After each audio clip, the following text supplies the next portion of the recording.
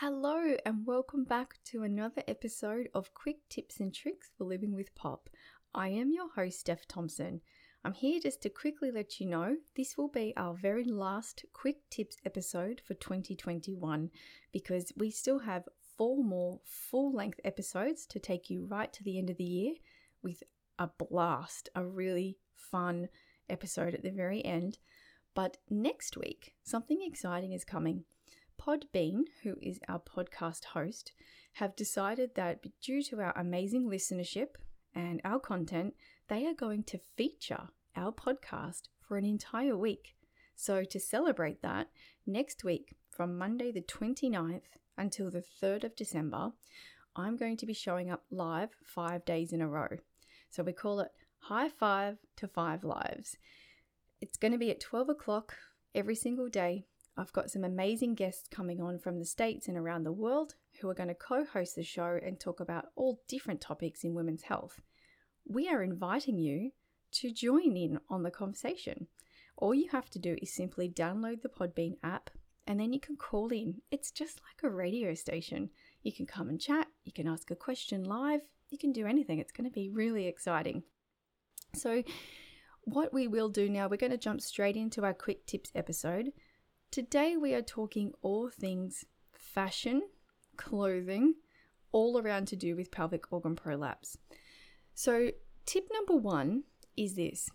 When you discover you have pelvic organ prolapse, the best thing you can do is try not to wear clothes that are restrictive around your midsection. So that's your tummy, around your lower waist, because that pressure on your tummy will cause your prolapse symptoms to potentially feel worse, and you want to try and live your day in the most comfortable way possible.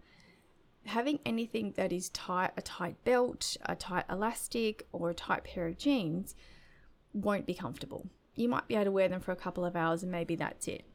So the alternative to wearing the tight pants or the firm pants that you used to, including jeans, here's a couple of things.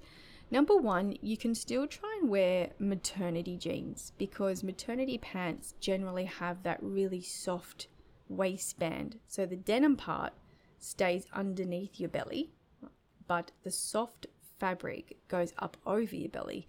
I have tried these in the past and have found that generally speaking, I probably needed to go a size up just so it's not too tight as the day goes on, because as we know, as the day goes on and your tummy expands out as you lose that ability to hold your core. And so that's been pretty helpful.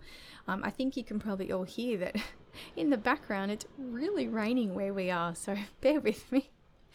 So number 2 is that I found that I had to probably really rethink my entire wardrobe living with prolapse, and by that I mean I don't really wear pants, and for someone that used to always wear the pants, even in my work or fitness, whatever it was, I do miss having pants and a top on.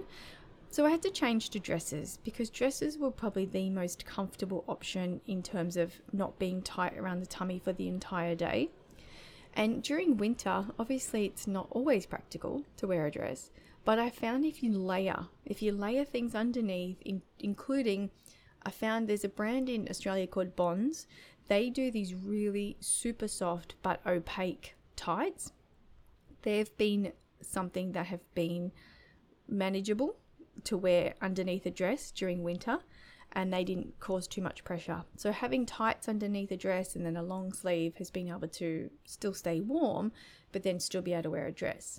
I generally go for the dresses that are more fitting around the bust, but then they drop underneath that bust line. They just drop away. I think it's called baby doll or something like that. But dresses generally seem to fit better for longer during the day. The next thing is in terms of your underwear. Underwear is exactly the same as your pants. So things like shape underwear and Spanx and all of those things are no longer required in my wardrobe because they cause way too much pressure and it's just not worth it. So I then also switched over my underwear to Modibodi or a period underpants. I chose Modibodi because they're just the ones I've tried from so long ago, and I love them and they work for me. But there are many brands on the market that you can test and see what works for you. The reason why I do this and I wear them all the time now, even though they're meant to be designed for when you have your period, is because I could no longer wear a tampon. And that to me was almost like reverting back to a teenager and having to wear a pad again. It wasn't comfortable. I didn't love it. The pad used to slide all over the place. Then when someone introduced me to Modibodi, at first I was a bit, I don't know how this is going to work, but okay, I'll give it a go. And I'm so glad I did, because that has been a real game changer, especially when you've got your period, but also if you have any bladder leakage in terms of incontinence, it also can help you feel protected. So the tip I'll give on those is that even some of the Modibodi undies can be quite tight around the tummy. I find the silky ones, because they need to be firm, are too tight for me, but I do love their maternity style. At the front, it goes into a V shape underneath your belly, so it's not restrictive. I also have decided to go a size up on those as well, because I just wanted to feel more comfortable. And except for the maternity ones, that's true to size, but the other ones I've gone up one size. Okay, so working our way down, the next thing would be your footwear. I know this sounds ridiculous. How do prolapse and footwear relate? And a couple of years ago, I wrote a blog called Feet and Fannies, just to try and be a bit funny. But it was during a physiotherapy session where I discovered I was just waiting my turn, because my physio was working with 3 women at once, and I was waiting for her to come to me next. And as I was there, I was just kind of rolling from side to side on my feet, and rolling to the outer side of edges of my feet and rolling in. And I realized that as I rolled out, my pelvic floor lifted on its own. Like I wasn't controlling anything. And I thought, oh, that's weird. And I didn't say anything at first, but then after trying it a couple of weeks and in the shower at home, I had the courage to say to my physiotherapist, is this a thing? Like, is your feet and your fanny connected? Is that how it works? And so she thought yes, because if you have like a higher arch and then you pronate in, then your body is all connected, basically, in a nutshell. And she said, well, yeah, and if you are to wear inner support, like inner soles or something where your feet are supported better, so your pronation is not as pronounced, like your feet aren't rolling in as much, then yeah, your feet will be more neutral and therefore your pelvic floor can lift up. So that made a whole lot of sense to me. And ever since then, I have looked for shoes that have a higher arch support. Here in Australia, there's a couple of brands doing them. There's a Frankie 4 footwear and Vionic shoes.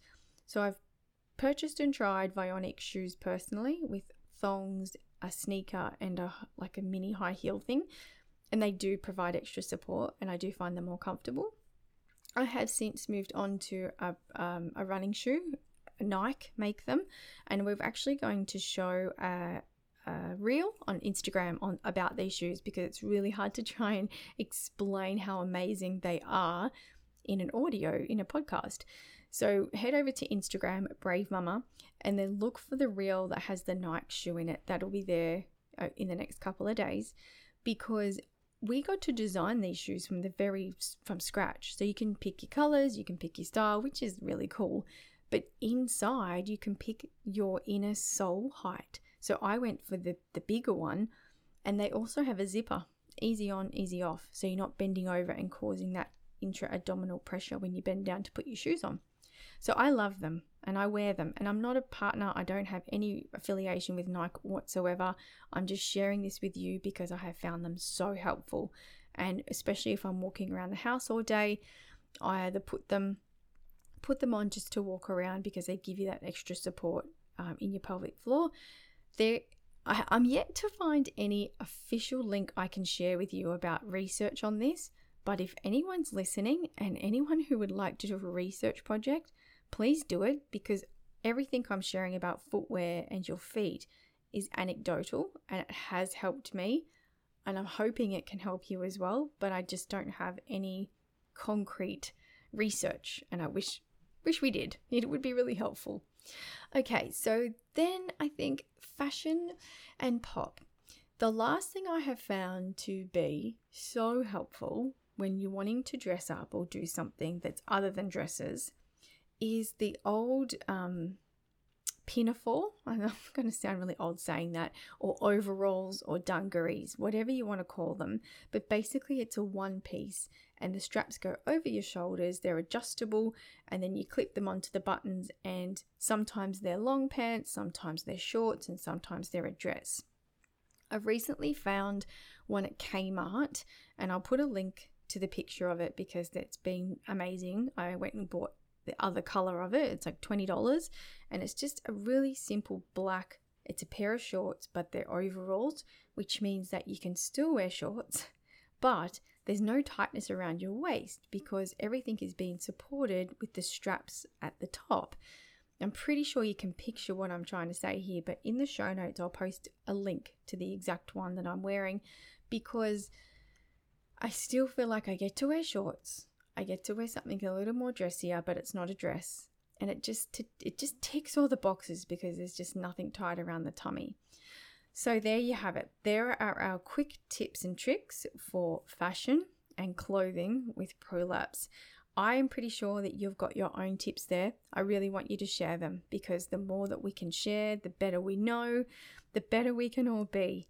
All right, so that's it for our short tips and tricks episodes for this year. We will be back next year with more of these because they have been highly popular, not having to listen to an entire conversation for over an hour. So let us know what tips and tricks you want to know. You can email us at stephanie@bravemama.com, or you can jump on the website, or you can also find us on social media at Brave Mama on Instagram and Facebook. Have an amazing day and bye for now.